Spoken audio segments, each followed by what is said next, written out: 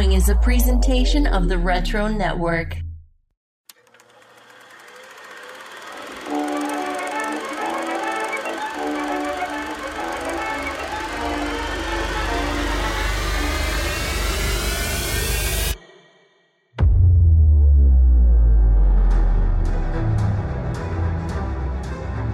Strap in, movie fans. We're about to take you 30 years into the past to explore the biggest blockbuster hits of the 1990s. I'm Pete. And I'm Michael. And this is Box Office 30.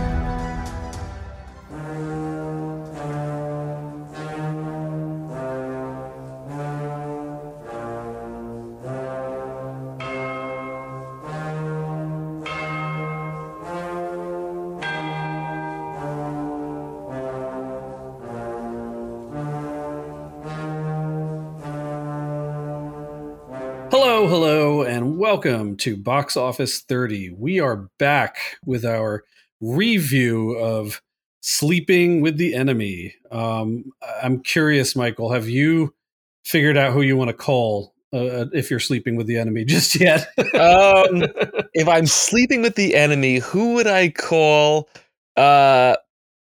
Probably somebody that could get me a fake ID. One thing that she does not get in this movie.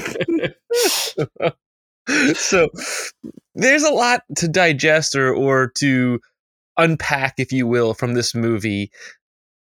I don't know if it's good or if it's bad or what, but I did a little quick looking, after the fact of watching this movie. And so the movie was about $19 million was the budget, which I think we talked about in the last episode. I have to assume a large portion of that went to Julia Roberts because, as we've mentioned, like the villain or her husband, Martin, is a guy named Patrick Bergin, who, to my knowledge, I've never seen him in anything else.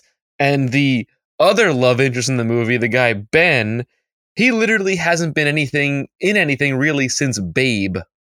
Yeah.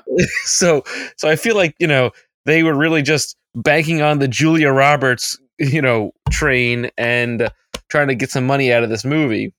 Yeah, I kind of agree. And we'll talk more about them as we get into reviewing it here. But yeah, this seems to just be living and dying purely on her success coming out of Pretty Woman, I feel like. And we had said that last time, but I feel even more secure in saying that this time because for sure, there's just not much else going for it in my mind. Like the only reason, I think I would still call this like a B movie. Like, I don't know that I would call this like an A movie, even with her in it. I mean, maybe people at the time felt slightly differently, but if you swapped her out for like anybody else at that period of time, it would have been like a C or D level movie in my mind. Right. If her brother Eric was Erica Roberts, it would be a B movie. There you go. Was this director's first film? Did we say?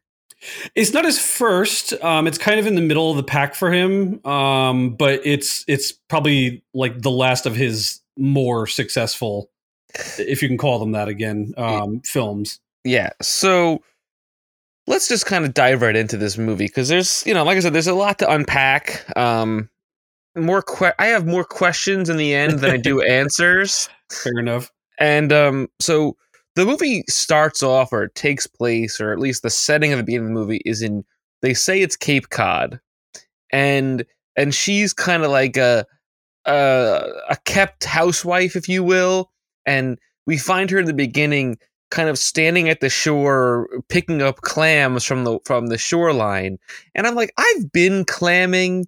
I don't normally remember clams being that close to the shore that you can literally just grab them. You gotta usually be a little bit further in, and it raises a question for me right off the bat because they establish early on in the movie that she doesn't know how to swim, or at least he is under the impression that she doesn't know how to swim. And she's afraid of the water. Why would she even want to be close to the water at the beginning of the movie if she's afraid of the water? Yeah, that's an interesting thought. especially because this is the way you're introduced to her and you don't have a concept that she's totally afraid of that yet. I maybe it didn't sink in for me in the same way, but in retrospect, yeah, I don't know. Interesting question. I guess the only thing I could say is that, just like somebody who's like, for me, like I'm not afraid of heights. I'm afraid of falling. Me too. But like, there's a difference for me if I'm like leaned up right against a glass window in a really tall building versus if I'm like standing 10 feet back and looking out it. Right. So I don't know. Maybe I'll give her that little like grace period of that she likes, squishing her toes in the sand, but not necessarily being out like, where you can't touch down. Fair enough. Fair enough. So her husband's name is Martin in the movie, and it? Because I can't remember anybody's name. I just watched this night before last, and most of this is already floated. I watched it literally last night. I finished it around midnight last night, and I forgot it till I went on IMDb and looked up the name. The only name I can remember is Laura. Laura. Yes. So Martin, he's which I'm actually confused if it's Laura or Lara, because when he's screaming that at the top of his lungs, it's kind of somewhere in between those two. Well, apparently he's British or Irish in real life, so maybe a little accent was jumping in. Yeah. So he comes off literally out of the gate as the creepiest guy you've ever seen. And to top that off, he has the creepiest mustache you've ever seen as well. Everything is creep factor 11. The hair, the mustache, the whole package is just the suits that he wears, everything. And he's very uncomfortable to be around, which I don't know if that's just the way they wanted it to feel in the movie, or if he's a bad actor, or if it's bad directing. I'm not really too sure. But so we find out she wanted to make dinner for him, but he says we were going to some fancy party in Cape Cod. And so she gets dressed, and she's wearing a pretty dress, and he kind of comes up to her and he says, "That's a nice dress." And she goes, "Do you want the red one?" And he goes, "I was thinking more black." And this isn't a hit you over the head, I'm controlling moment. It almost is like, hey, I like the black dress. Wear it that way. I'm like, all right, fine, whatever. So they go to this party, and he's mingling with some other rich people, and she's just kind of standing there idly around a bunch of, the wives, if you will. And then they come together, and then they decide they want to leave the party, and they get back to their apartment or their house on the beach. And, they're immediately like, he comes over, grabs her for, to have sex. And she seems super into him. Like, she's really like, it's almost over the top in the amount of like affection, because truthfully, they have very little chemistry on screen, I feel like.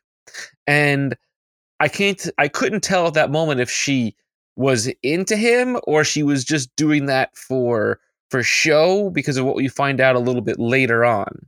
Yeah, I mean, funny thing for me is the beginning of this movie was by and far the strongest part for me. Absolutely was. Like right up through about like I think I texted you like the 24 or so minute mark. I was kind of on board, because they were foreshadowing kind of how he acts towards her in these kind of subtle, not so subtle sort of things, with, like you said, with the dress. There's with the dinner, you can tell that he's got a little bit of a controlling sort of personality, but you don't quite know the depth of it, right, just yet.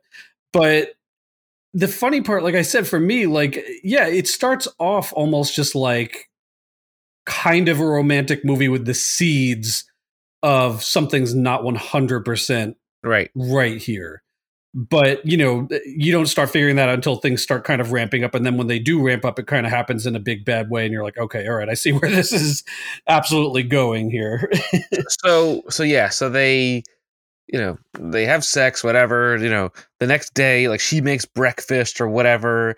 And he's working out feverishly on this, like, Stairmaster, if you will. Yes. and he's in this creepy look with that sweaty, creepy mustache, which was really disgusting. Well, that's the thing with me with this character throughout. And actually, I think it may be my favorite takeaway from this whole movie is that this guy is like intense, where it takes intense to the level where it goes like all the way around and just becomes something like above and beyond and bonkers, sort of thing, to the point where I really want to do like a super cut if it doesn't exist already out there somewhere, which it probably doesn't, but a super cut of just every time he's making an intense face.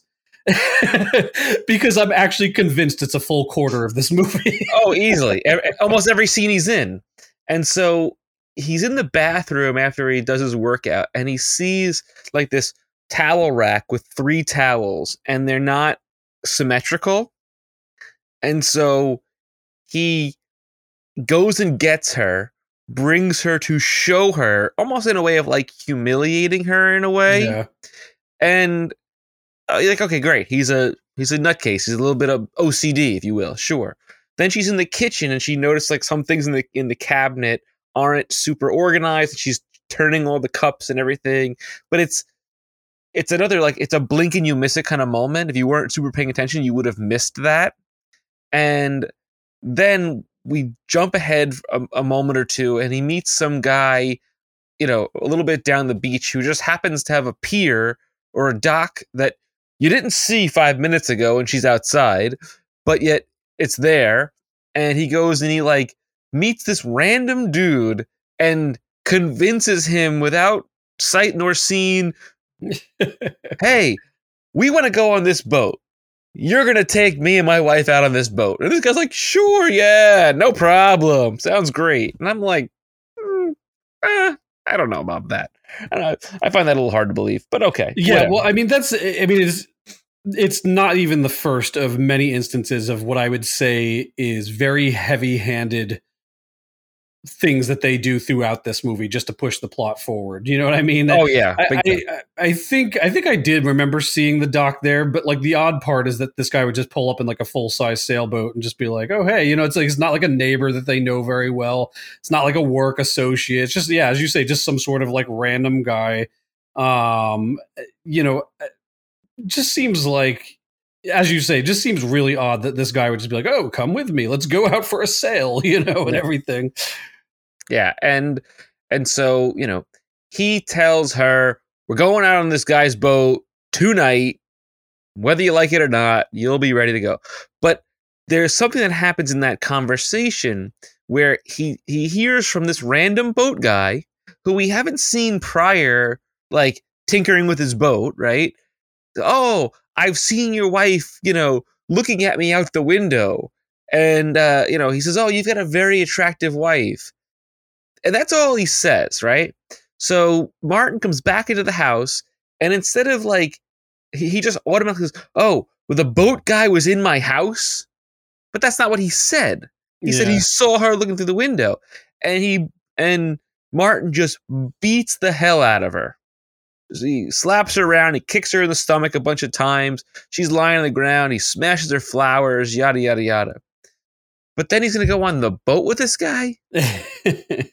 Well, I mean, the takeaway for all of this, and obviously, like, this is kind of like the final, like, inciting incident that we're like, all right, this guy is clearly an abusive animal of a human being. But all of it, even the boat ride itself, it's just about control. It's about controlling her. It's about torturing her. I mean, if you're with somebody and you know that they're like terrified of being out on a boat, you know what I mean? Like, you're not just going to go to a random stranger and be like, we're taking a sail with this guy. You know what I mean? Like, so the whole point of it is just solidifying for us, the viewers, that like, he's just abusive, that he's torturous of her in a number of psychological different and apparently also physical different ways. So, again, a little ham-fisted about how they kind of do this, because it's all kind of bang, bang, bang, like one after another, but they have to kind of, I mean, one of the things I would say about this movie, which sort of like knocked me over, is Ange and I were watching it, and I like paused it just to see how much time was left in the movie, and there was only like 20 minutes left, and I was like, oh, this is a short movie, So they kind of, I think, because of their playtime, essentially did a lot, at least in the beginning, very quickly to really, get her going and out into the world. Then there's like an hour of time where just nothing happens. Stuff is happening, which, we'll talk more about, but I don't know, it just seems like it was like bang, bang, bang, bang, bang, bang out the door. And then like it just sort of really slows down again for an hour. And that's the weird thing. It does that, which is very strange. Like the first 25 minutes is less like right at one after another, boom, boom, boom, boom. And then the next, I'd say 45, 50 minutes is just like, and then boom, we're right back into it. So they go out on this boat. And it's clearly like you can feel the way they're shooting it. They're on a soundstage. And it is the most awkward, unbelievable, like boating accident mishap you've ever seen. They're on the boat. Everything's fine. All of a sudden, out of nowhere, boom, it starts raining, like torrentially downpouring. And this, seasoned sailor, apparently, the mast on the thing snaps just out of the clear blue, and Martin's trying to pull it in. He falls into the water, but gets back on the boat in like 1 second. And then the other guy's trying to get the thing in. And while they're trying to wrestle with the sail, no one's watching her. And then all of a sudden they turn around and they pull back wide, and she's just not there. How did she fall off the boat? We never even see it. We don't understand it. I think there's the boat didn't capsize.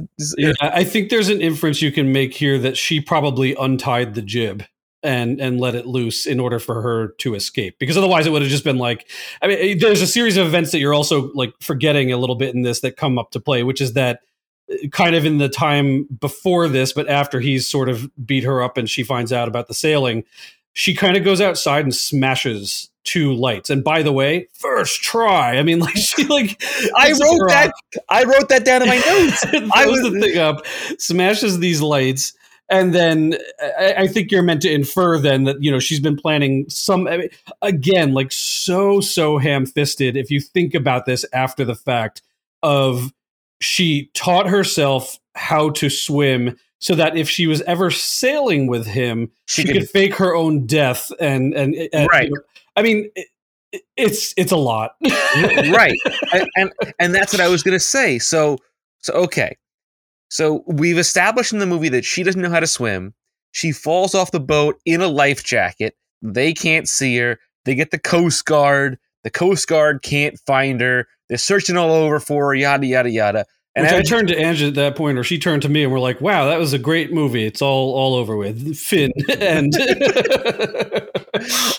and as you mentioned, she one try throws a rock at 2 lights, gets those suckers in no time, no problem, no misses. I was like, wow, that's pretty good. She should try out for the majors. I was like, geez. But after we have this whole sequence where we see him on the Coast Guard ship trying to find her, and they find her life vest that she was buckled into. Okay. Then we get a cut to her swimming to the nearest buoy, like very close to where they are. Yeah. Nobody looked there. And then we cut to her seeing the shoreline where the lights are out. So she kind of like knew the way to go.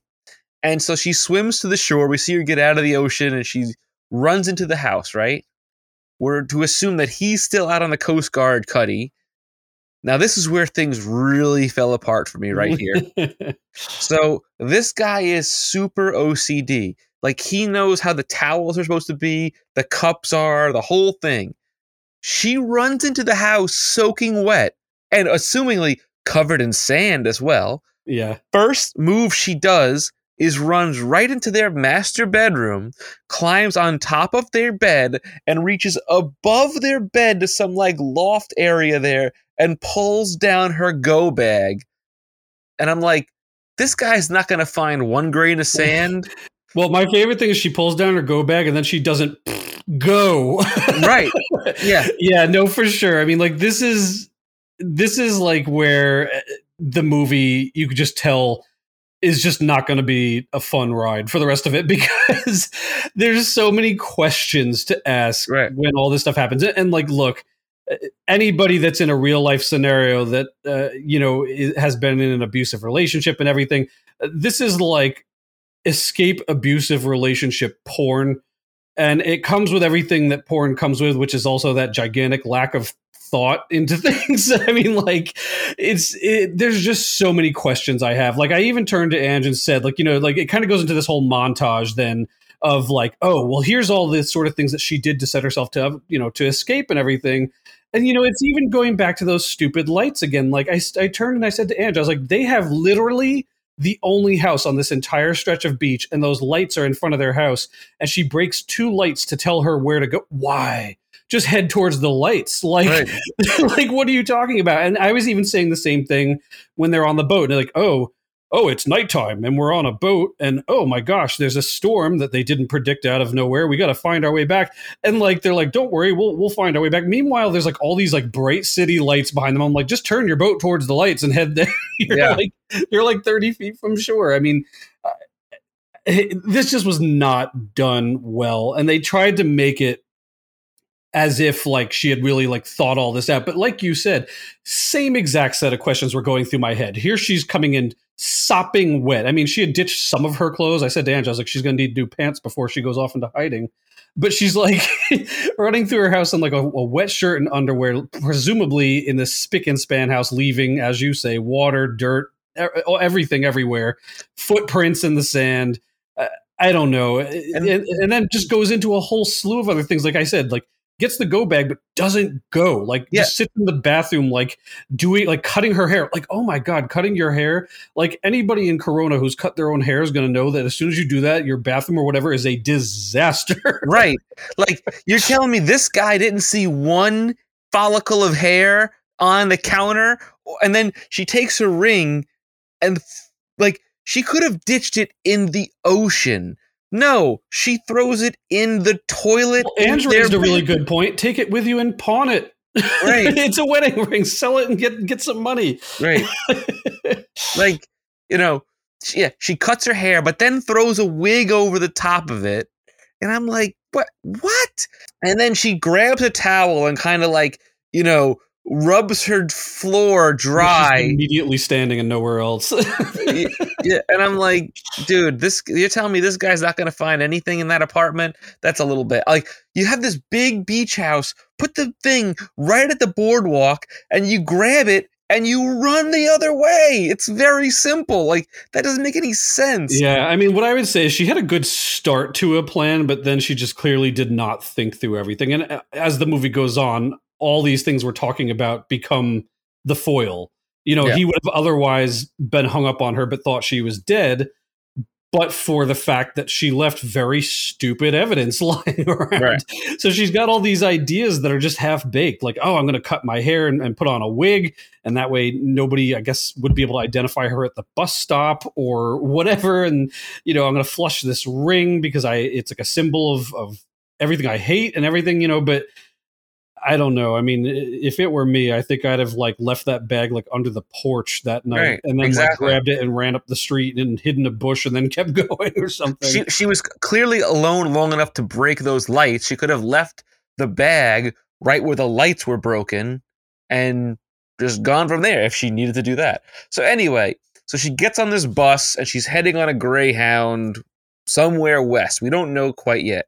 Then we have this like super wide shot, like funeral sequence where he's built this giant, like, monolith style, headstone for her. There's a whole crowd of people that we don't know who they are, which we don't care.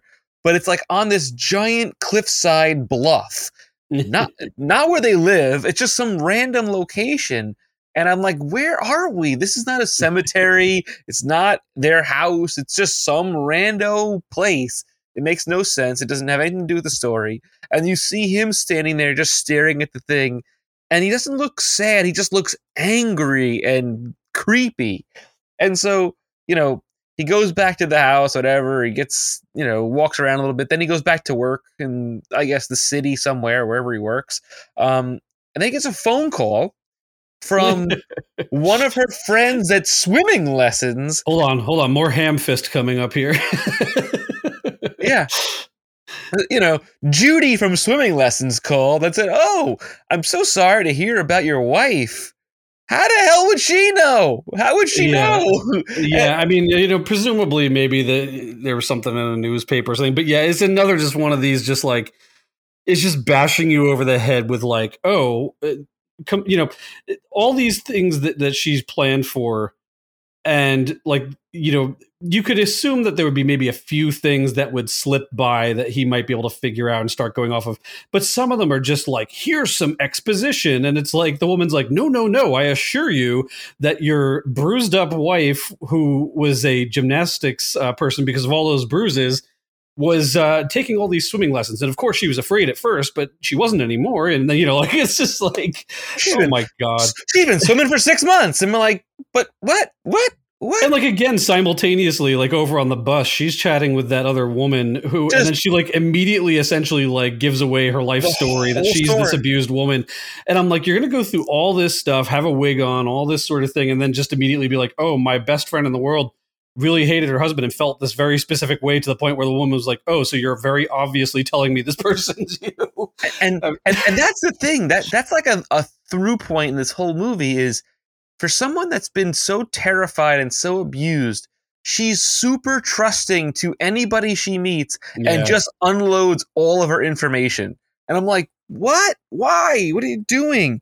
But yeah, so she's on the bus. She meets some random lady who gives her an apple, and she spills her whole life story. And then we find out she ends up in Iowa, right? She's somewhere in Iowa. Winchesterton, Fieldville, Iowa. Is that what it was? You're just making that up? Yeah, that's out of Mr. Deeds. Oh, right. So I love that, because she started heading there, and I said that to Ange. I was like, Mr. Deeds, you can say what you will about that movie, but I did love the fact that like she's like, oh, I need to come up with a random place, Winchesterton, Fieldville, Iowa, and then of course they go there and it's a real place. So I was like, that's probably the same spot that she's headed to there. So she gets to Iowa, and when they showed the go bag, they kind of like opened it up real quick, and she's got a small wad of money. Not a lot. Like a small, maybe a couple $100 in there. And I had this like head scratcher, like, this guy is so controlling. He doesn't know she's paying for swimming lessons. He doesn't know he's missing a wad of cash. Like, yeah. I feel like he would know those sort of things. Well, that's the thing. And even it goes back to the thing with the swimming lessons. There's this level of control that he's supposed to have. And you could realistically accept that at some point she might be able to slip some things by him. But one of the things that I think doesn't 100% add up is what you say, that I think she was going to like a YMCA or something like that. And she said she's working at a library 3 days a week, but she goes, yeah, oh, I want to add 2 more days and go 5 days a week to the library. And then he makes this weird statement. We're kind of going backwards, but it's okay.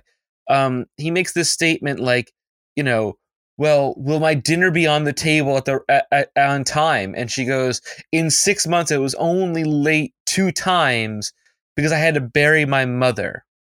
Yeah. And that's, and he like faults her for that. And you're like, all right, this guy's a jerk. We get it.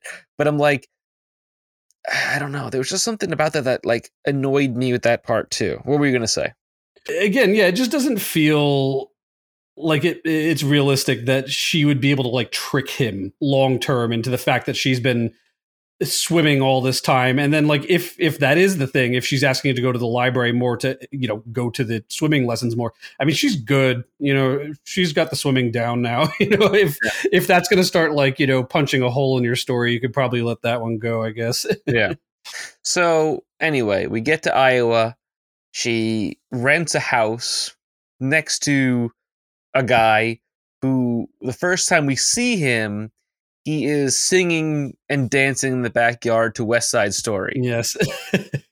And this guy also is equally creepy, but in a different kind of creepiness. Yes. Well, I think at least a part of that stems out of like even though it's 90s, it kind of feels like 70s, like weird hair and stash and everything again with him. And by the way, I was thinking about this, and I'm happy that we finally gotten to this guy, because I was thinking back to our Dances with Wolves review and how we were kind of giving her grief over the fact that her hair was really insane and windswept and not kind of like kept up as the rest of the tribe was. And this guy's hair was like a monstrosity too. And then I started thinking even further back to the fact that I was really on to Whoopi's hair in Ghost. And I'm starting to realize that I have a trend of just like really getting thrown off by people with giant, crazy hair in movies. This guy had really giant, crazy, like Billy Ray Cyrus mullet, but curly, and this really dirty, gross looking beard. And we both have facial hair, but this beard was gross looking. And he kind of comes off as super weird because she like goes out late at night and picks apples off of a tree, and he kind of just comes out of nowhere. He's just like lurking in the dark, apparently. Yeah, like a real creep. And so I'm sitting there and I'm like, okay, so she's left one enemy. Is she going to sleep with a new enemy? Like we've lost one enemy. We're going to find another one now because that's the title of the movie. Sleeping with the enemy too. The next enemy. Next enemy. And so she's trying to like get some apples to bake a pie, and he makes some real creepy weirdo comments to her, and she sort of like drops the apples on the ground and runs away. And then he just pops over 5 minutes later with the apples. Here you go. Here's your apples, lady. And just sort of like comes into her house. Well, it was like a really bizarre exchange because, like, you know, especially because they're about to set this guy up as like the Prince Charming of the movie, the non-enemy, the guy who she's ultimately going to end up with. It's such an awkward meeting, like to the point where, like, you know, even stepping back further, like he's doing his jets, you know, like all his West Side Story stuff.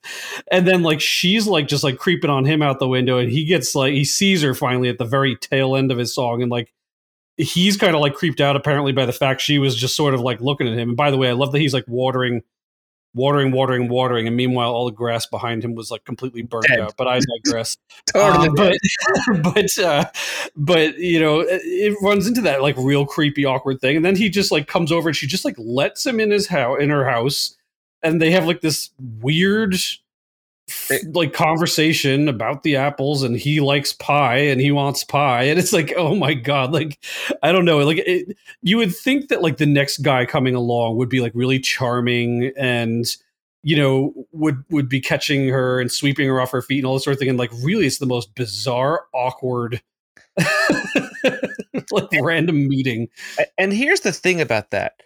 I guess we're to assume this is probably like what, 3 or 4 days later after she left the husband, right? Yeah, I don't know how long Cape Cod to Iowa is by bus. Maybe a week and change. All right, let's say it's 10 days, right? Because they had to have had the funeral for her as well, which would have probably been a couple days after the body was lost. Even though they don't, like, you know, not normally when you have a search party, it takes them several days to find a body and whatever. I'm not going to go into all that craziness. But let's say it's 10 days later.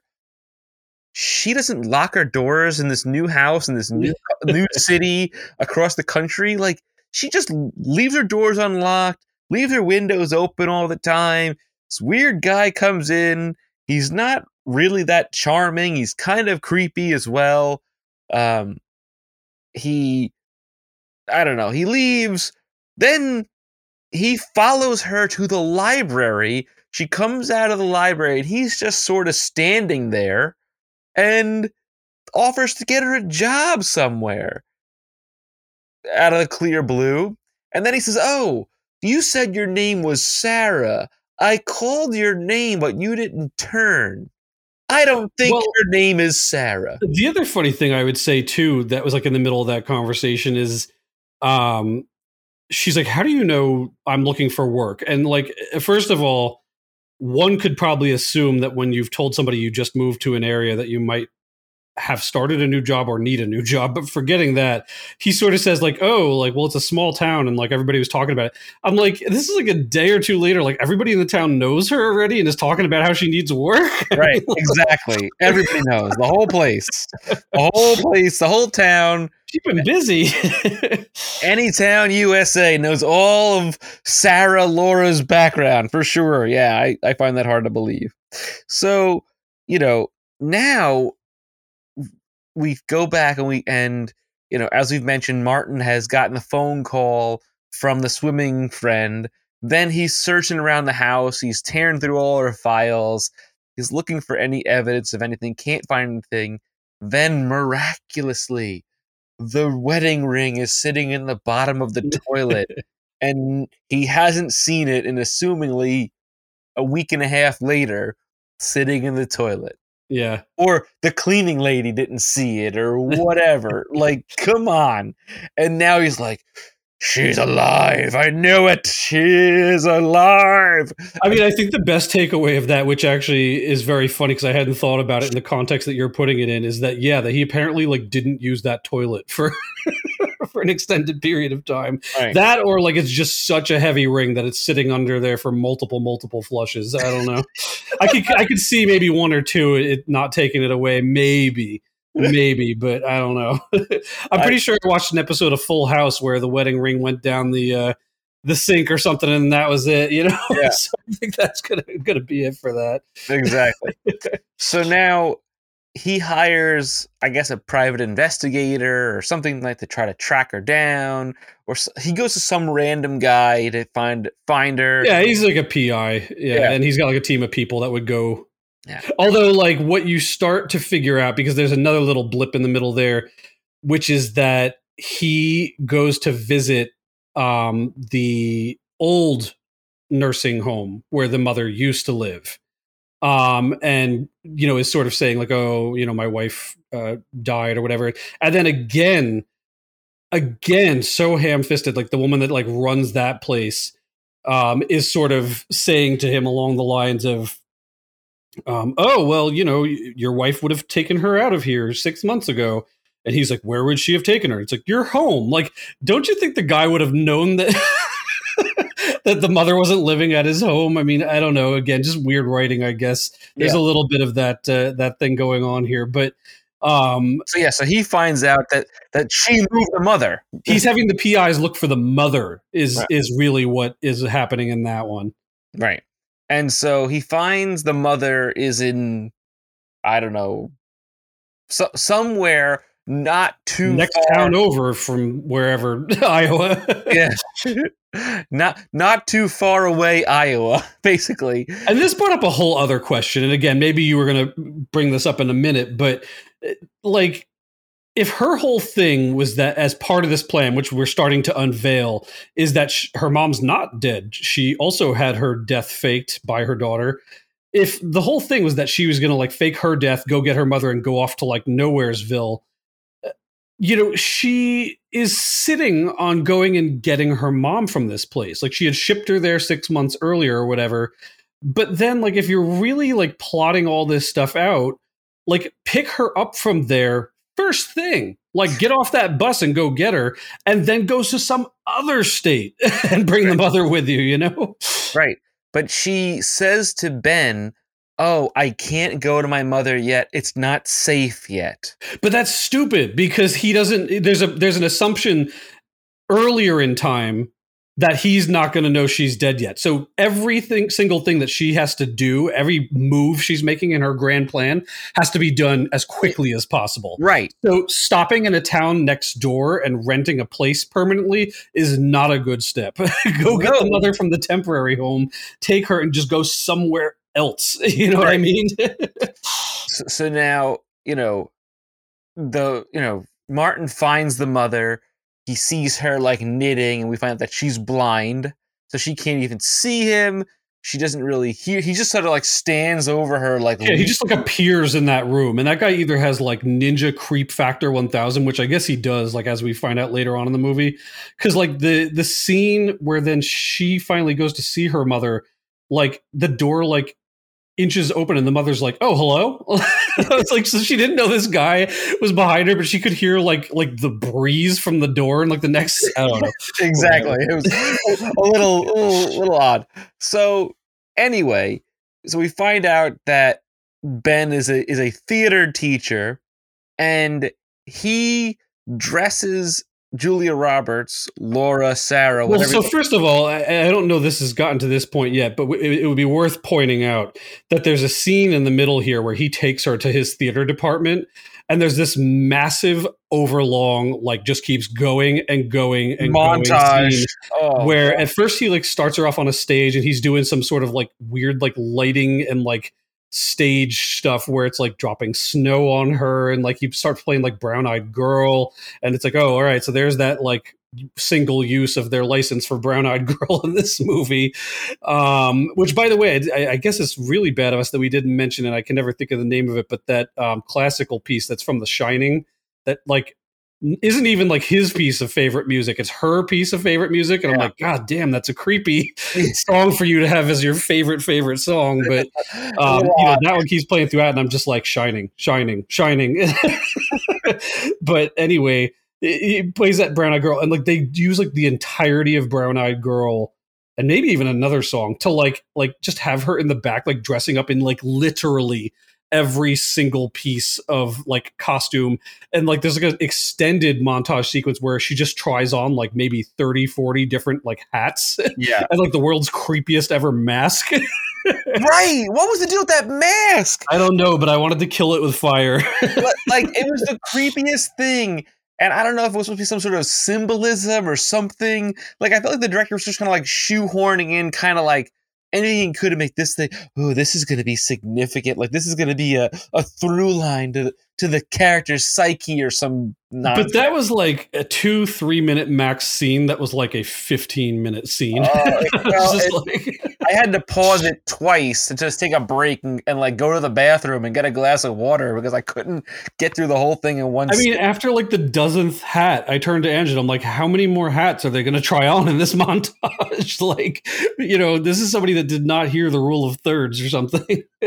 and again, this is another instance where the main character who's just been through a traumatic abuse for what they find out is 3 years, 7 months, like 6 days and like 4 hours or some nonsense. Like she goes down to the minute of how long the abuse was.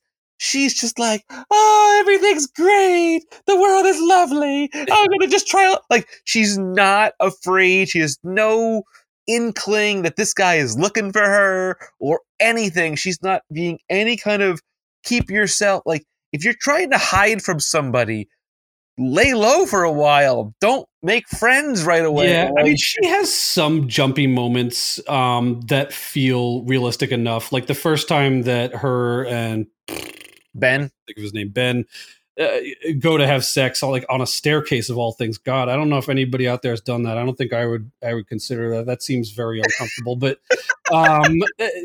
like she's like, you know, she kind of has a bad reaction to it. And, you know, so there's a few times where she has like a fair reaction that you can see the trauma that this person would have realistically gone through.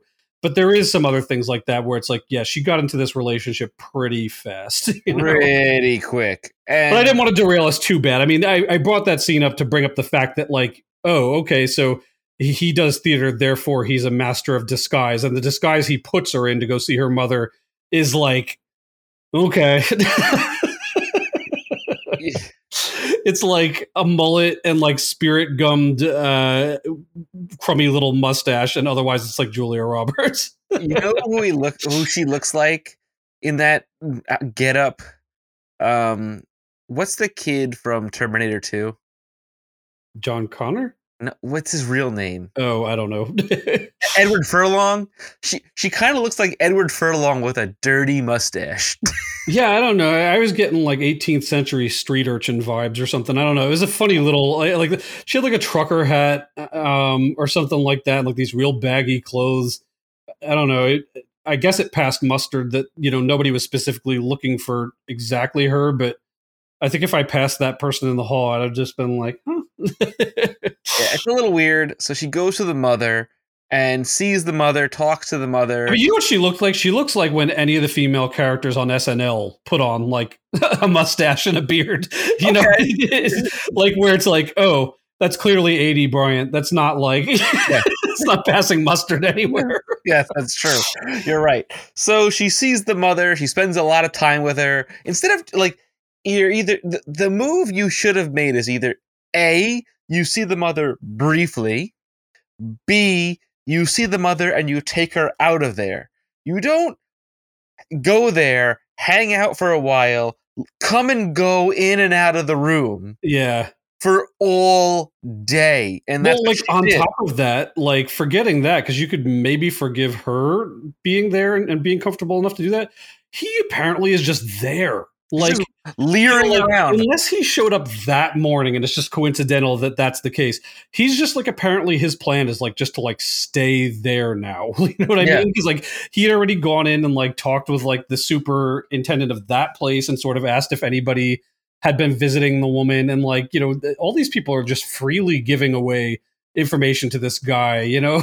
Like, just seemed very bizarre. And you don't know where, like, they're in the middle of like nowhere, Iowa. Where is this guy staying that he's just coming there? Is he just coming there every single day? Yeah. And just checking on the mother? Like, it doesn't make any sense. It just seems a lot of questions there. So anyway, she's sipping in this is really something that bothered me. Did you see him drinking that water fountain? Yes. He's lapping it like lapping it up, yeah. Oh, it was the most disgusting thing I've ever seen. I almost threw up. He's like, blah, blah, blah, blah. It was gross. I'm like, nobody in their right mind has ever drank from a water fountain in that manner. Never in the history of water fountains has anyone ever drank water like that. Yeah, is that guy thirsty or what? Because then we get like the world's most intense water fountain drinking scene like a couple minutes later when she goes to get water, and then he's like waiting in line again for it. Oh, he's waiting online to get to that water fountain like he's trying to cash in $1 million lotto ticket. Like, move, I gotta get my water. And he presses the thing and it blasts him in the face, and he pulls out a handkerchief and he kind of like wipes his face really weird. And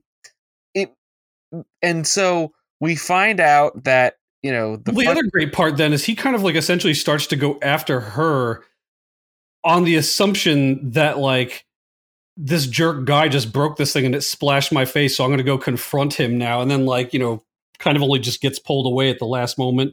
Yeah. Before her disappearing act. So we find out that, you know, the front desk girl just tells this dude, yeah, somebody came to visit her for the first time in 6 months.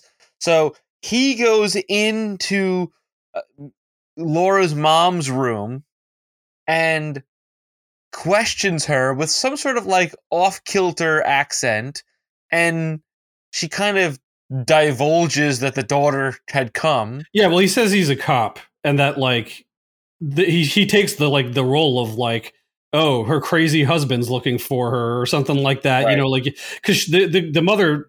You know, I was confused at first. It must be that she's just blind. I thought they said something in the beginning of the movie. She had like, Alzheimer's or a stroke or something that had left her more incapacitated than she is. But the mother's with it enough that she's also trying to be like, oh, I don't know what you're talking about. And he's like, good, that's how you have to act. We don't want that crazy husband to know. And then, of course, she's like, all right, well, this guy's, you know, seen through it and he's a cop. I guess I can trust him, and blah, blah, blah, blah. There's all the information. But and here's the problem with that, right? So he doesn't think he's crazy. Why would he, even pretending to be crazy, call himself that? It does. I mean, if you're I can't necessarily put myself into the headspace of like an abusive. If you're a sociopath, or husband, or whatever sort of case like that, but I guess, you know, in a way, he's looking at this as like, all right, well, you know, she faked her own death to get away from me. I just got to play into whatever mindset she might be putting off, even if he doesn't agree with it, even though then he like decides that he's going to like murder her a minute later. Right. So this is where the real like shift happens.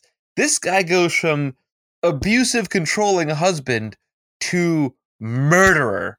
And he's literally about to smother mom when the nurse walks in, and he just puts the pill. I'm like, you don't just go from that switch of I beat up my wife to I'm going to randomly murder anybody that's come in contact with me. It's super strange because it gave me this feeling that this guy is one of the most one-dimensional characters I've ever seen. He's just psycho husband, period. Well, the problem is, and this again goes back to what I was saying, like in that first 24 minutes, he's a abusive, terrible person and a terrible husband. After that 24 minutes, he's a villain in a slasher movie. Right, he's a psychopath. You know what I mean? You know, it just converts over to being something that feels unrealistic. He feels more like a Jason Voorhees than a realistic character because, like, kind of like in the same vein as one of those slasher movies, there's no way for her to escape. There's no way for her to hide. There's nowhere she can run that he can't find her. It just becomes a slasher movie. You know what I mean? And like he starts picking up the traits of that with like, I'm going to pick up this pillow and murder Granny. And then like, you know, coming up, you know, Granny divulges that she's with a theater teacher at the local school. So then the next thing you know, like he just like happens to somehow like be in the back seat of this random guy's car, and like somehow he had already found out that this guy is a theater teacher, and like, you know what I mean, like it doesn't make any sense. Like, where is this guy getting this information and resources and everything like that to figure all this stuff out? And then he's got a gun out of nowhere, and he's going to out of nowhere, you know, plugging holes in this guy and his family and whoever else. I mean, like yeah, I mean, it just goes off the rails. it literally, after this attempted murder of mom, he finds the town because she kind of divulges that he works at some university in Cedar Point or something like that. Yeah, I think. Yeah, Cedar Falls or Glen Falls or what? Winchesterton, Fieldville, Iowa, whatever. Perfect. Yeah. So now he goes to the campus and he starts like stalking all of the theater teachers in the campus, and he somehow got into the car of one of the teachers and puts a gun to this guy's head. This is what I'm saying, but it's so short-sighted because, like, all right, somehow he found out that this guy is a drama teacher, and he got into his car and everything else, but he didn't realize that he's one of like 6 drama teachers that the guy goes on to say. Like, you know, the guy's like, oh, like, I'm not with her, I'm with a man. Oh my, you know, like, all right, well, it can't be him then. And, you know, like, but I'm one of 6. It must be one of the other ones. So, and I don't know. And not only that, so when the guy in the car tells him that he lives with a man, you know, the husband threatens him that I'll kill you, I'll kill your man, yada, yada, yada. I'm like, you wouldn't go home, tell your partner, and then call the police? Yeah. There's a psychopath in town on campus with a gun trying to kill professors. Yeah, one of your colleagues. Right. He's clearly stated in the intent that he's going to kill one of his colleagues, and that guy's just like, phew, I got out of that one. Not me. Not today, Satan. Yeah. And I'm just like, oh, okay, that doesn't track. Yeah. So now he gets inside the building of the school, which, okay, 91, you probably could have gotten in easier. There wasn't as many like you need to show your ID card type of stuff to get into a college building back then. Sure. But he's like, again, leering through like some sort of lattice window, watching Ben, mullet boy with a beard, you know, teaching a class. And he's like, this guy's got to be it. You know, yeah. Just knows. And now we fast forward to they're back at the house, and he's like leering in the bushes again. And, you know, you don't see him. You just see the camera. Then well, again, this goes back to my Jason Voorhees thing, because all those shots I was saying to Ange, I'm like, shh. Yeah. It's literally like the stalker movie shots. Yeah. And so they go to this carnival, right? So Ben finds Laura at the carnival. They embrace. He's just standing there and he's watching them, and he's always just watching them with that intent face I'm talking about on the fastest Ferris wheel that has ever existed. Yes. And he's like, you assume, you know, springtime. Everybody's out in this. He's got this long black trench coat with the collar popped up. He looks creepy. And nobody was like, gee, that guy looks odd.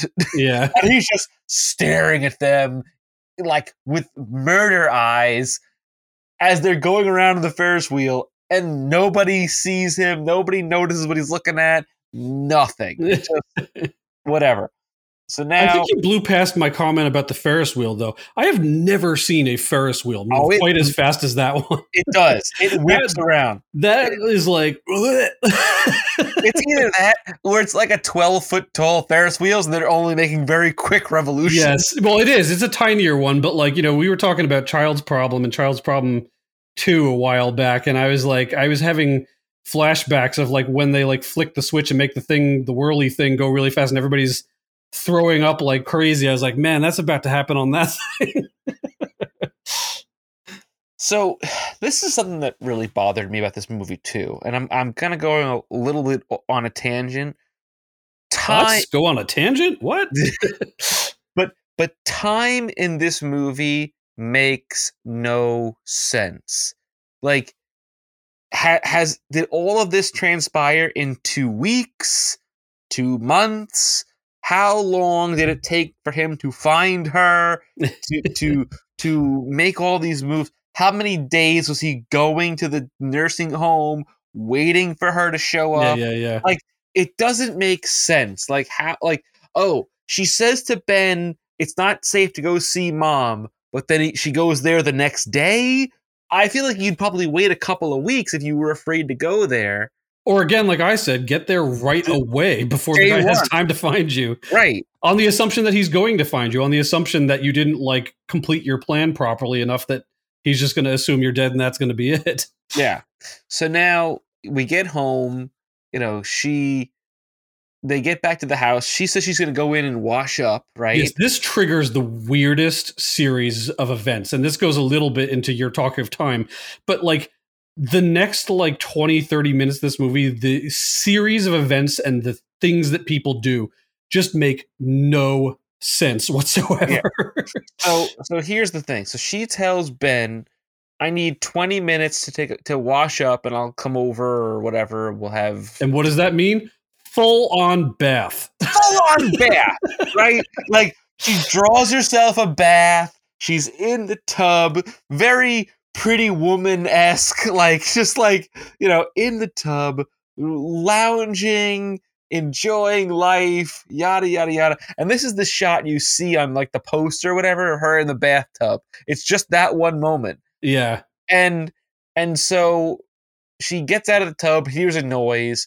She starts searching around the house, and she's checking everything out. Well, I can't remember the order of events now. I think she sees the towels lined up. No, the towels were slightly off.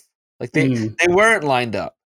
And so she's like, okay, but it was sort of in the exact positioning as it was in the house when he showed her that it was wrong.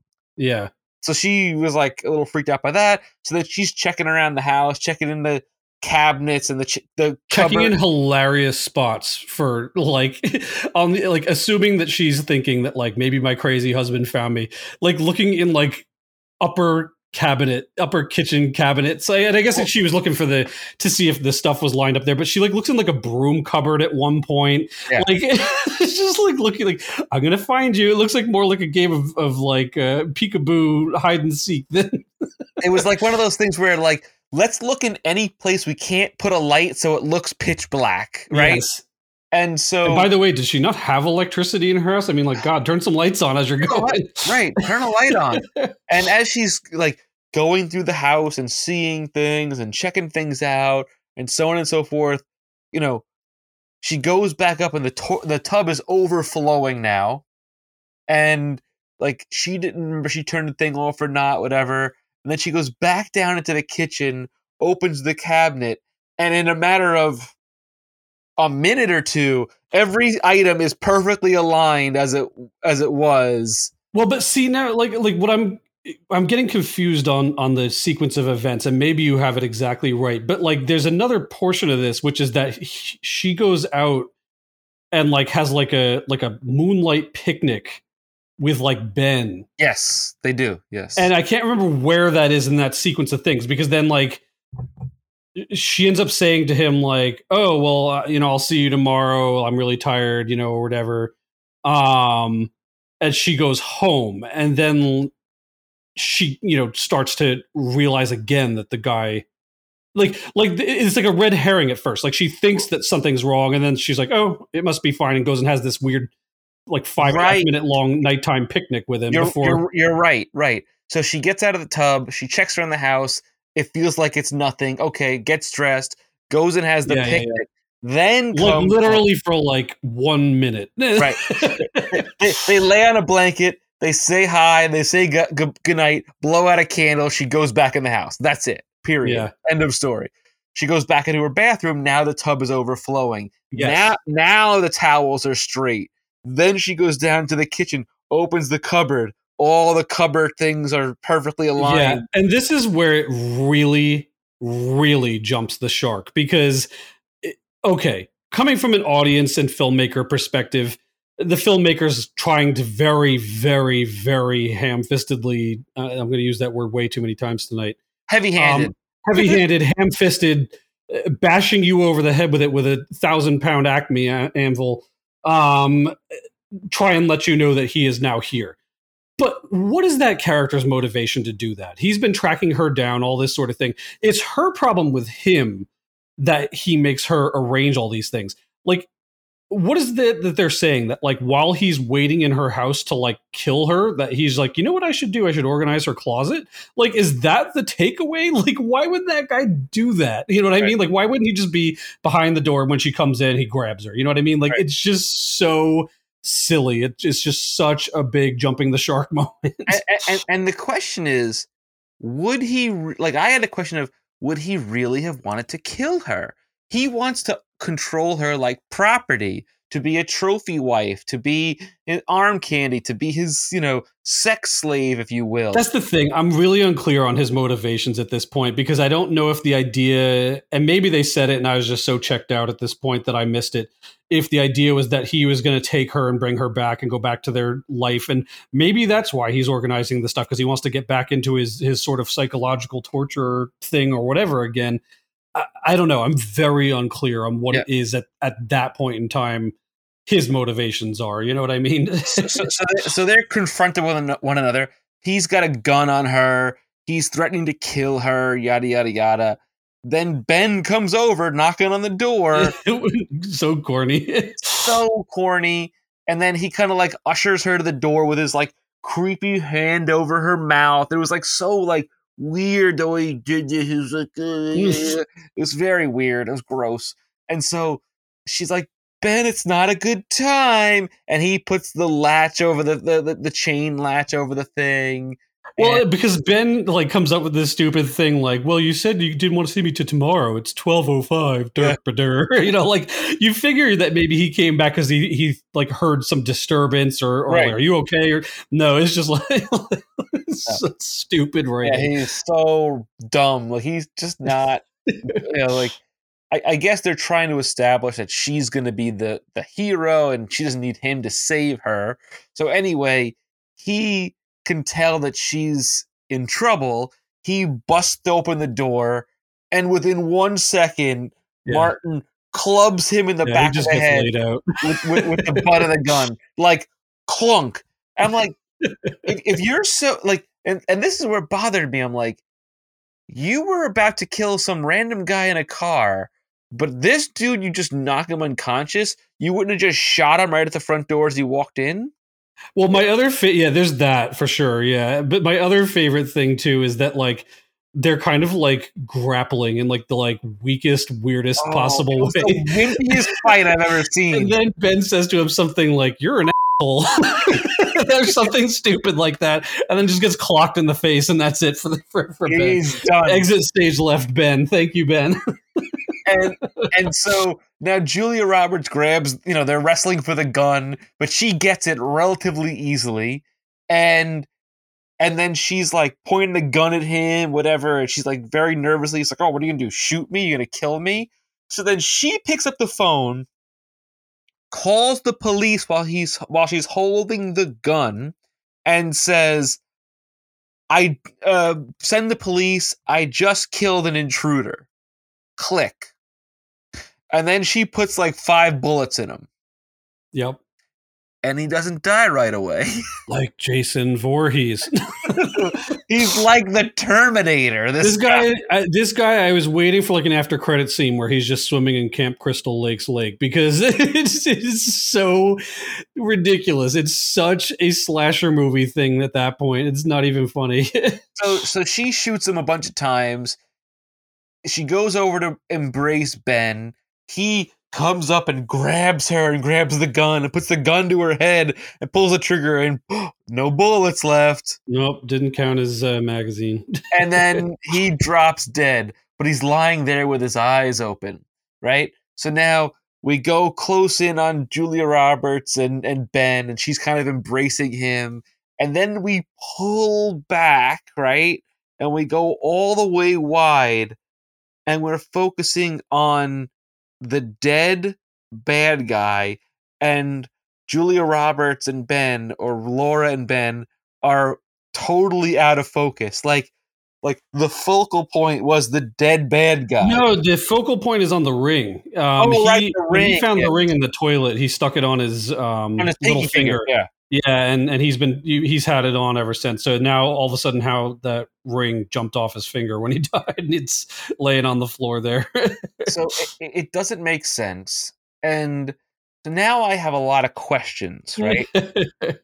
And here's where I'm gonna go, off tangent a little bit and talk about this theory here, right? A little noise there, people, was Michael literally closing his notes. Yes. Flap, flap. That's the notes, friends. So, okay. She's called the police. She's killed their husband, right?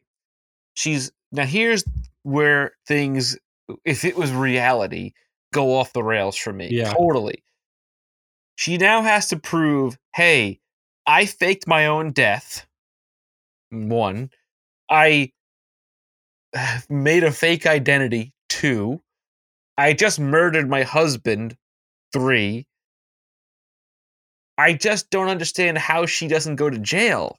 Yeah, the cops are going to have questions for her when they show up for a fact. Not for nothing, because the one witness she has to all this was unconscious through some of it. Not that it probably matters too much, but but yeah, I mean, again, like she says to them, like, "Oh, I just killed an intruder in my house." That's all fine and good, but like sort of like you said, like, there's no point in this movie where they've established that she's like clearly got a new identity, that she could, the cops would show up and she would be able to say anything other than "I'm Sarah." I mean, she's probably going to have to be like, "Oh, well, my only identification is Laura," sort of thing. It definitely is going to raise some questions. I mean, I guess at that point she could do one of a couple of things. I guess she could tell them the truth. She could say, like, "Look, I was in this incredibly abusive relationship. My husband stalked me all the way here after I faked my own death and broke in here with a gun and was going to, I'm sure Ben has a bump on his head, like clobbered Ben, was holding the gun on me. And I got a hold of it and I killed him." And, maybe she gets off on that sort of instance, but I don't know. I mean, it definitely is, you and I have had a few movies like this, where it's like, well, what happens next? What's the immediate 20-minute aftermath out of this, right. And my other funny thought was about this was like, she's renting this house. Yeah. No, she is not going to get her deposit back. She is not.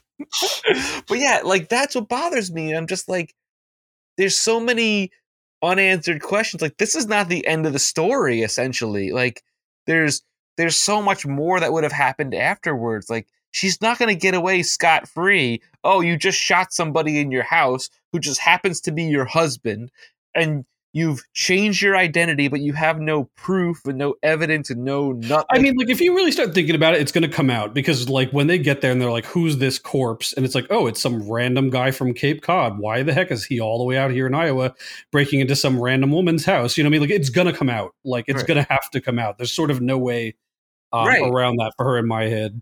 I mean, that said, I still think, if this goes to court, donk, if this goes to court after the fact, she's probably going to be fine given the circumstances that, she went into hiding and this guy came all the way across the country. Probably they're going to find her okay at the end of this. But yeah, I don't know. I mean, just I don't know what I thought this movie was going to be or wanted this movie to be. I thought it ended up being what it was, which is going to be. We knew we were coming in with a low bar, and it hurtled right over that low bar, But I don't know.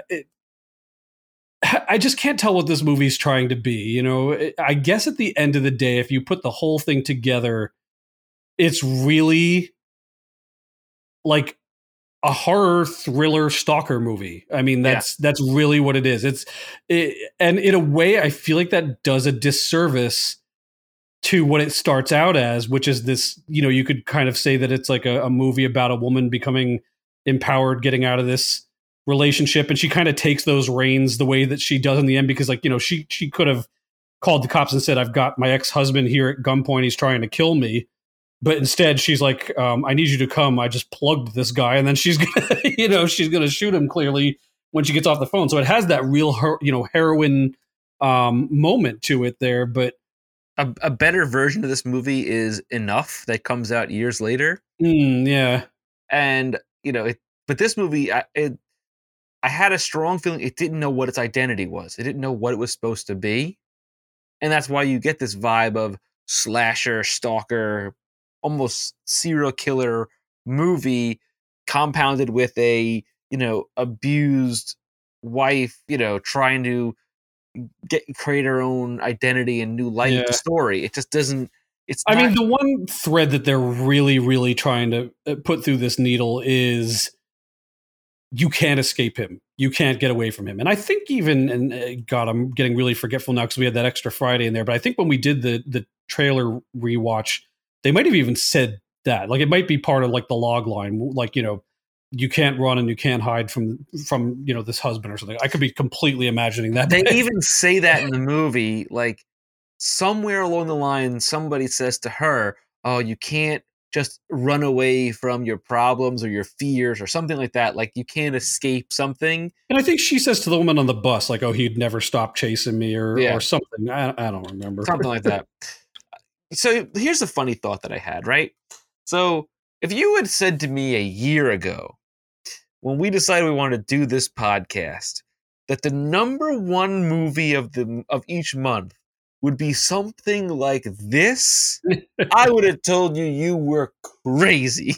I was thinking we're going to be watching blockbusters all the time. I mean, in a way, I guess it's a good balance for us that we have some of these real clunkers to throw in here as well, because next month we got a whopper. Yeah, everybody would probably get bored if we were just praising things all the time. If I was talking about yet another Arnold Schwarzenegger movie that I like,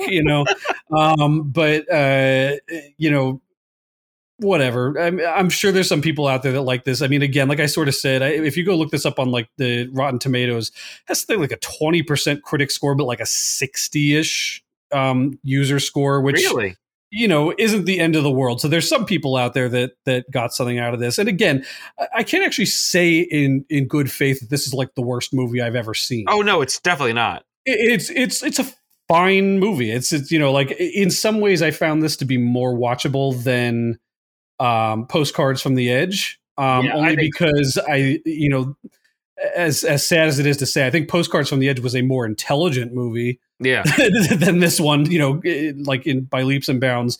But this one at least kind of kept you a little bit more on the edge of your seat and this and that sort of thing. So at least you were sort of in it for that. This was just not done well. I mean, it was just, I think, as you say, it struggled with its identity. It struggled with what it wanted to be. Ultimately, it could have been a really cool psychological thriller, really they could have taken some more intelligent steps. Instead, they just took the low road and just made him just like a dumb slasher villain. Right.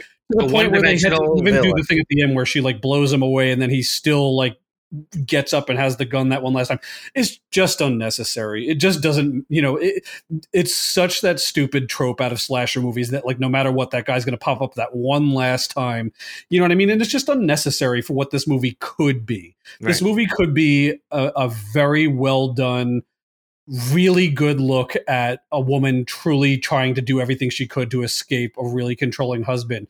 And in that way, they could have rearranged it where she, faked her death later on in the movie. Like she tried to do a few things to get away in the beginning and couldn't. And then finally, balls to the wall, does this giant escape by, faking her own death in the end or something. Right. As it stands, there's just too many dumb plot holes and questions and just odd things that don't really add up. The timing, like you said, doesn't really make sense for how quickly he's able to figure out where she is and come after her. And like we were talking about the scene where he's at the healthcare facility and she's at the healthcare facility in disguise. And it's like something out of like a cartoon, like, he pops in to check if she's in the room and she's not there. So he goes out the door and she comes out the bathroom that same instant. Right. And like they're passing each other in the hallways. And it's like in one respect, it's supposed to feel like a thriller. And maybe we're jaded now, 30 years down the road, because there's so many movies that have done these tropes over and over that like maybe in the 90s, those were like, sort of moments, but like it just felt silly. I mean, it just felt like, oh, look, they passed each other in the hall. And of course he didn't recognize her because her back was to him or she was wearing a silly mustache or, you know why that is? You know why that felt silly? Yeah. There was no music over that scene. Yeah, well, I mean, they could have put like the Benny Hill music. Well, not like that. But this is another movie where I feel like you're right. Where the movie is another supercut I want. So on top of the supercut of that guy just making cringe faces all movie long, I want a supercut of somebody with that scene with the Benny Hill music sped up like 50%. I'll work on it for you. Thank you. So that's the thing that like. The movie is called Sleeping with the Enemy. She escapes the enemy in 25 minutes. Like, if she was with the enemy for the first hour of the movie, and then the last 40 minutes is her trying to stay away from him and hide from him, it would make more sense. But it was, again, one of those moments where, like you said, that the trope of him coming back for one last breath to try to kill her, when we pull back and we see that ring on the ground, I was expecting to see his hand reach out and grab the ring. Like, he's not really dead. And it cuts to black right there. And I was like, oh, God. This is another one where, again, like several others that we've gone through, this is based off a book. And a novel or a novel. Okay. Yeah. And so I don't 100% know, because I didn't bother spending time on this particular one to look into the book, if this is a much trimmed down version, that there was much more lead up in the book in the beginning to her faking her death and escaping. I mean, the way I know that books are usually structured, that feels like that could be the case, really closing out like a full third act one sort of thing of her faking her death or something like that. Mm-hmm. So it could just be a poor adaptation of a book. It could be that the book is hot garbage. I have no idea. Like I probably should have spent a minute. You know what? I tell you what, I'll look it up really quick. I'll see what the consensus on the original book is over on Goodreads. What's the book? Is a book called the same name? I believe it is. Let me see if I can by Nancy Price, Sleeping with the Enemy. So it's actually rated fairly well, at least on the Goodreads front. It's got a 4 out of 5 rating. So I don't know. There's somebody here. The second review down says, for the first time in my life, I have to say the film is better than the book. So I don't know. Maybe not. But most people are rating it fairly well. So I don't know. But again, I'm going to go out on a limb without having read it or without having read these reviews. And I could make a guess that probably the book probably does more to flesh out a little bit of the relationship and the story and some of that, and maybe, isn't quite so heavy-handed and quick at having to deliver some of these plot points, just because it's a book, maybe. Who knows? Yeah. So I feel like we've covered this movie pretty good, I would say. Like we've covered a lot of ground in this thing. There's not much to really say otherwise. If you had to give this a grade, what would you give it? It's a movie. I don't know. On a sliding scale of 5, I don't know. I'd give it like a 2.5. I'd probably say 2. Yeah. Where a 3 is an okay for me, and a 2 is a didn't like it, but a 1 is a hated it. Like, it was watchable. I mean, we got through it. I'm not going to put it on again, right, unless we do a 30-year reunion of this episode or something. I don't know. No, yeah, no, we won't.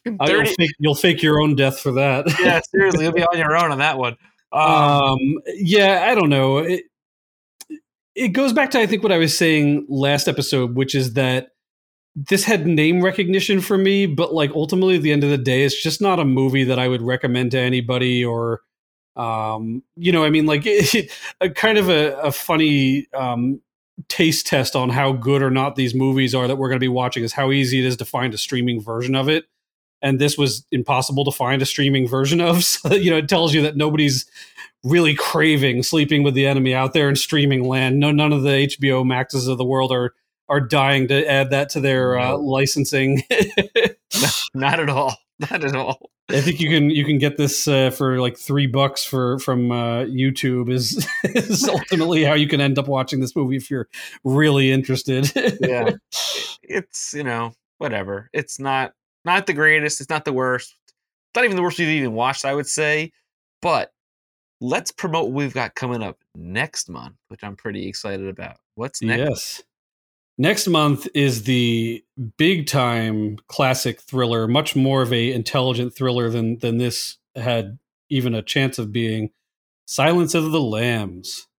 Which ironically on CBS, they just premiered Clarice, which is essentially what happens to Clarice Starling right after Silence of the Lambs. Oh, really? I missed that. I know there was something, I can't remember if it was a movie or a TV show, or maybe it was both. Red Dragon, which I think had to do with Anthony Hopkins' character. So there's a lot to digest about that. I know a lot about Silence of the Lambs and its tie-in stories, which we'll cover. Okay, so that's fine. But yeah, so there is just this show that just started. I watched the first episode. It's pretty good. It's pretty interesting. I haven't watched episode 2 yet, but it's got a good vibe to it. I'm very interested to see where it goes. I'm super excited to talk about Silence of the Lambs because I love that movie. It is terrifying. It's exciting. It's intelligent. It made Anthony Hopkins a household name, period. Yeah, I mean, it is quite something. Yeah, I'm looking forward to that. It's going to be, and not to put Kindergarten Cop down, but it's going to be one of the first like really good serious movies that we're going to head into this year. So I think it's going to be a lot of fun to rewatch and review that one for sure.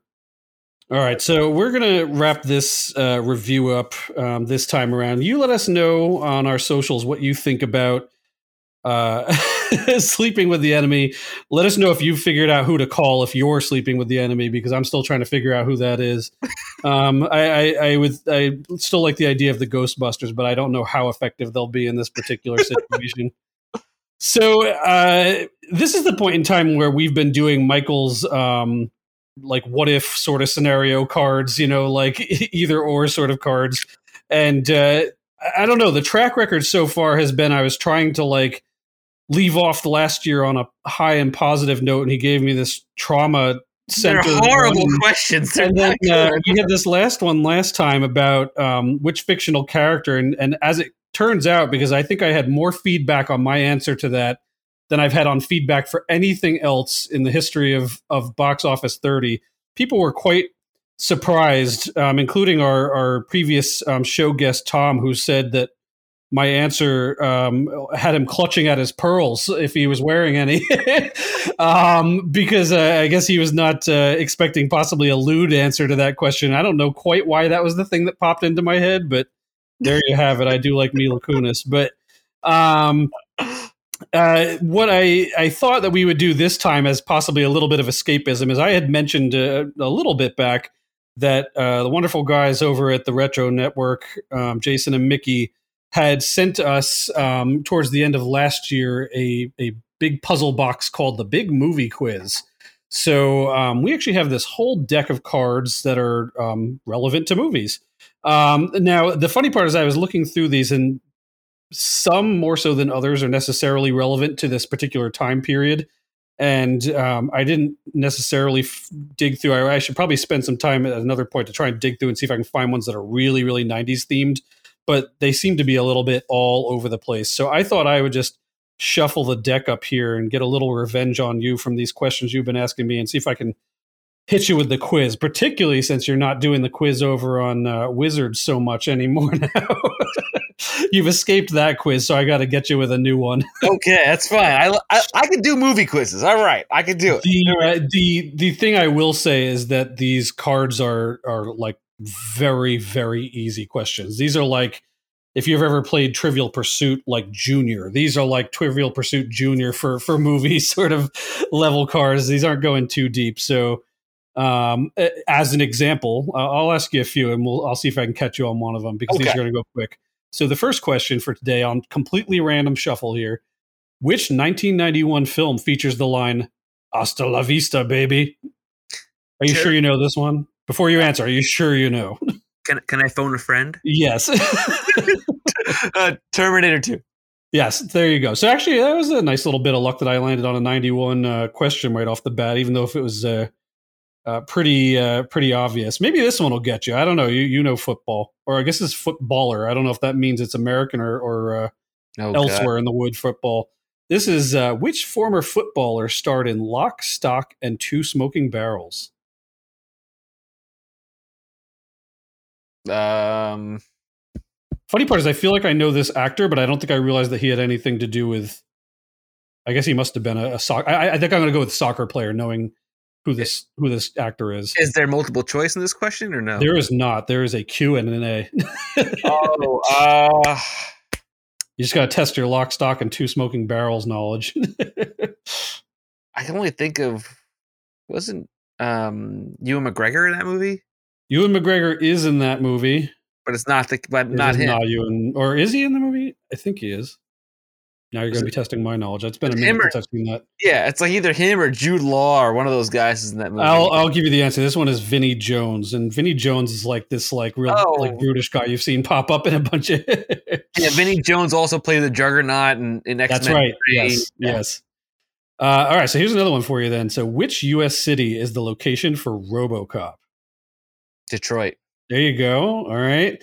And we'll end it on this one for tonight. Which film stars Bruce Willis, Helen Mirren, and Morgan Freeman as former Black Op agents? Red. Red it is. So that's not bad, sir. 3 out of 4. That's enough to win you the golden cookie for the week, I think. I can live with that. I can live with 3 out of 4. Yeah. So let us know. I don't know. That's our new thing here. Let us know if you like the big movie quiz versus the the would you rather. Am I going to get a would you rather? I feel like we can't ditch it on principle here. Oh, I'm gonna give you one right now. Alrighty. This is payback. I don't know. I don't like this question. This is a weird question. I don't know. I was expecting these decks to be like Cards Against Humanity, but they're like really weird questions instead. Okay. If your office had a show and tell for adults, what thing would you bring to proudly display? Okay, so first of all, I had to really think through that because when it was like your office, I thought it meant like home office. So if I was going into my office, what thing would I bring in to display? Outside of the very vanilla answer of things like family photos. I don't know. Let me look up on my shelf here. What's really cool up on my shelf? I'm about to get that Mandalorian Deluxe and Child Hot Toys. We talked about that a couple episodes back. I think Michael's been harping me for years to get on the hot toy train, and choo choo. I broke them. Yes. Yes. Yeah. So that's coming in the mail. So that's fresh. Past that, I mean, I've got a bunch of vintage cameras, and I am a photographer at work, so it probably makes sense to bring something like that in and stick that there. not necessarily a movie-ended question, but that's the trend that we've had with these. our 30-year-old box office movie podcast that ends with questions that have nothing to do with movies. I think that deck was a good idea in principle, but not in practice. It's not. It's a bummer. It was like, it is what it is. What I should try and do is find like a movie way of answering the question. What do I have as far as movie paraphernalia around? But literally none of the questions even equate to movies, so it's like a big fail on that side. Yeah, you know what? I've got my grandfather's old Super 8 camera. I could bring that into the office. That's a movie. And that's answer. Cool. That's pretty neat. So yeah, this was, whatever. It wasn't the worst movie. I will admit I got through it in one sitting, which is rare for us. Like Dances with Wolves took me like about 7 days to get through, but it was. There was a lot of slow parts in the movie. It has a lot of problems with it, but it wasn't the worst piece of garbage I've ever seen in my life. And okay, it's a movie. We're moving forward now. Yeah, you're back to talking about it. I thought we were done with this thing. I was. I'm trying to. It's haunting you. I'm trying to wrap it up. I'm trying to bring us home. Wrap it up. So again, as Pete said before, if you have thoughts on this movie, let us know on our social media at Twitter at BoxOffice3030, on Facebook BoxOffice3030, or on Instagram BoxOffice30 THIRTY. That's how it's usually spelled. That's right, yeah. And you can check out us at boxoffice30.com as well. We also have our TeePublic store too, which is super cool. I have to order myself a hoodie because I've just been lazy and procrastinating, but I need to order myself one. We have some cool merch. Yeah, you know what I've been walking around in is my Box Office 30 face mask. You guys have a face mask? I did, and you know what? It's actually been one of the most comfortable face masks I've had since. I've gone through a lot of face masks since the Rona started. I was starting off with like a industrial like you had like an N4000. Yeah, like one of those like gas masks that you wear for like doing like spray painting and things like that. So I had that the first few days I was going out because I had nothing else, couldn't find anything back then, and then I went into the blue. Surgical ones, and then on to random other things. I have one for my school. So I have if I go to my school where I work, I wear that one. And then if I'm out and about, I wear my Box Office 30 one, trying to get some branding out there. I can order one too. Okay, good. I'll add that to my list of things to get. But yeah, so check us out every 2 weeks or so. We're on the Retro Network here. We're super thankful that we're a part of the Retro Network. We thank second and fourth Fridays, as I had to be reminded. That fifth Friday really screwed me up last week. I was like, "Oh, I've got the episode ready." They're like, "You're not on this week." I was like, "Oh, okay." So thank you, Jason, for setting me straight because dang, I was off. I said to him, I was like, "I thought we were first and third." He's like, "You've been second and fourth all along," and I'm like, "Yeah, I'm having a bad mental moment, I guess." We're of the Retro Network. We're doing our thing. We're getting shows out there for you guys, which is exciting, and we're looking to put out some more content as the year progresses and put out some cool stuff. If you have any ideas for stuff we want to do, YouTube stuff, we could talk about videos as well, and whatever you want, we're here. We would love to hear from you guys. Please let us know, and as always, we'll see you in the cinemas or on our couches. Yeah, on the couch. We still can't get that one down, can we? No. I can't think of a good ending. We're going to do one of those $99 AMC things. Yes. We'll see you in the $99 AMC that we invited you to from across the room, because don't sit next to me. That's where we'll see you. Yes. Or at the drive-in, or on our couch, or nowhere at all. Bye, friends. Bye, everybody. Thanks so much. Excellent. This has been a presentation of the Retro Network.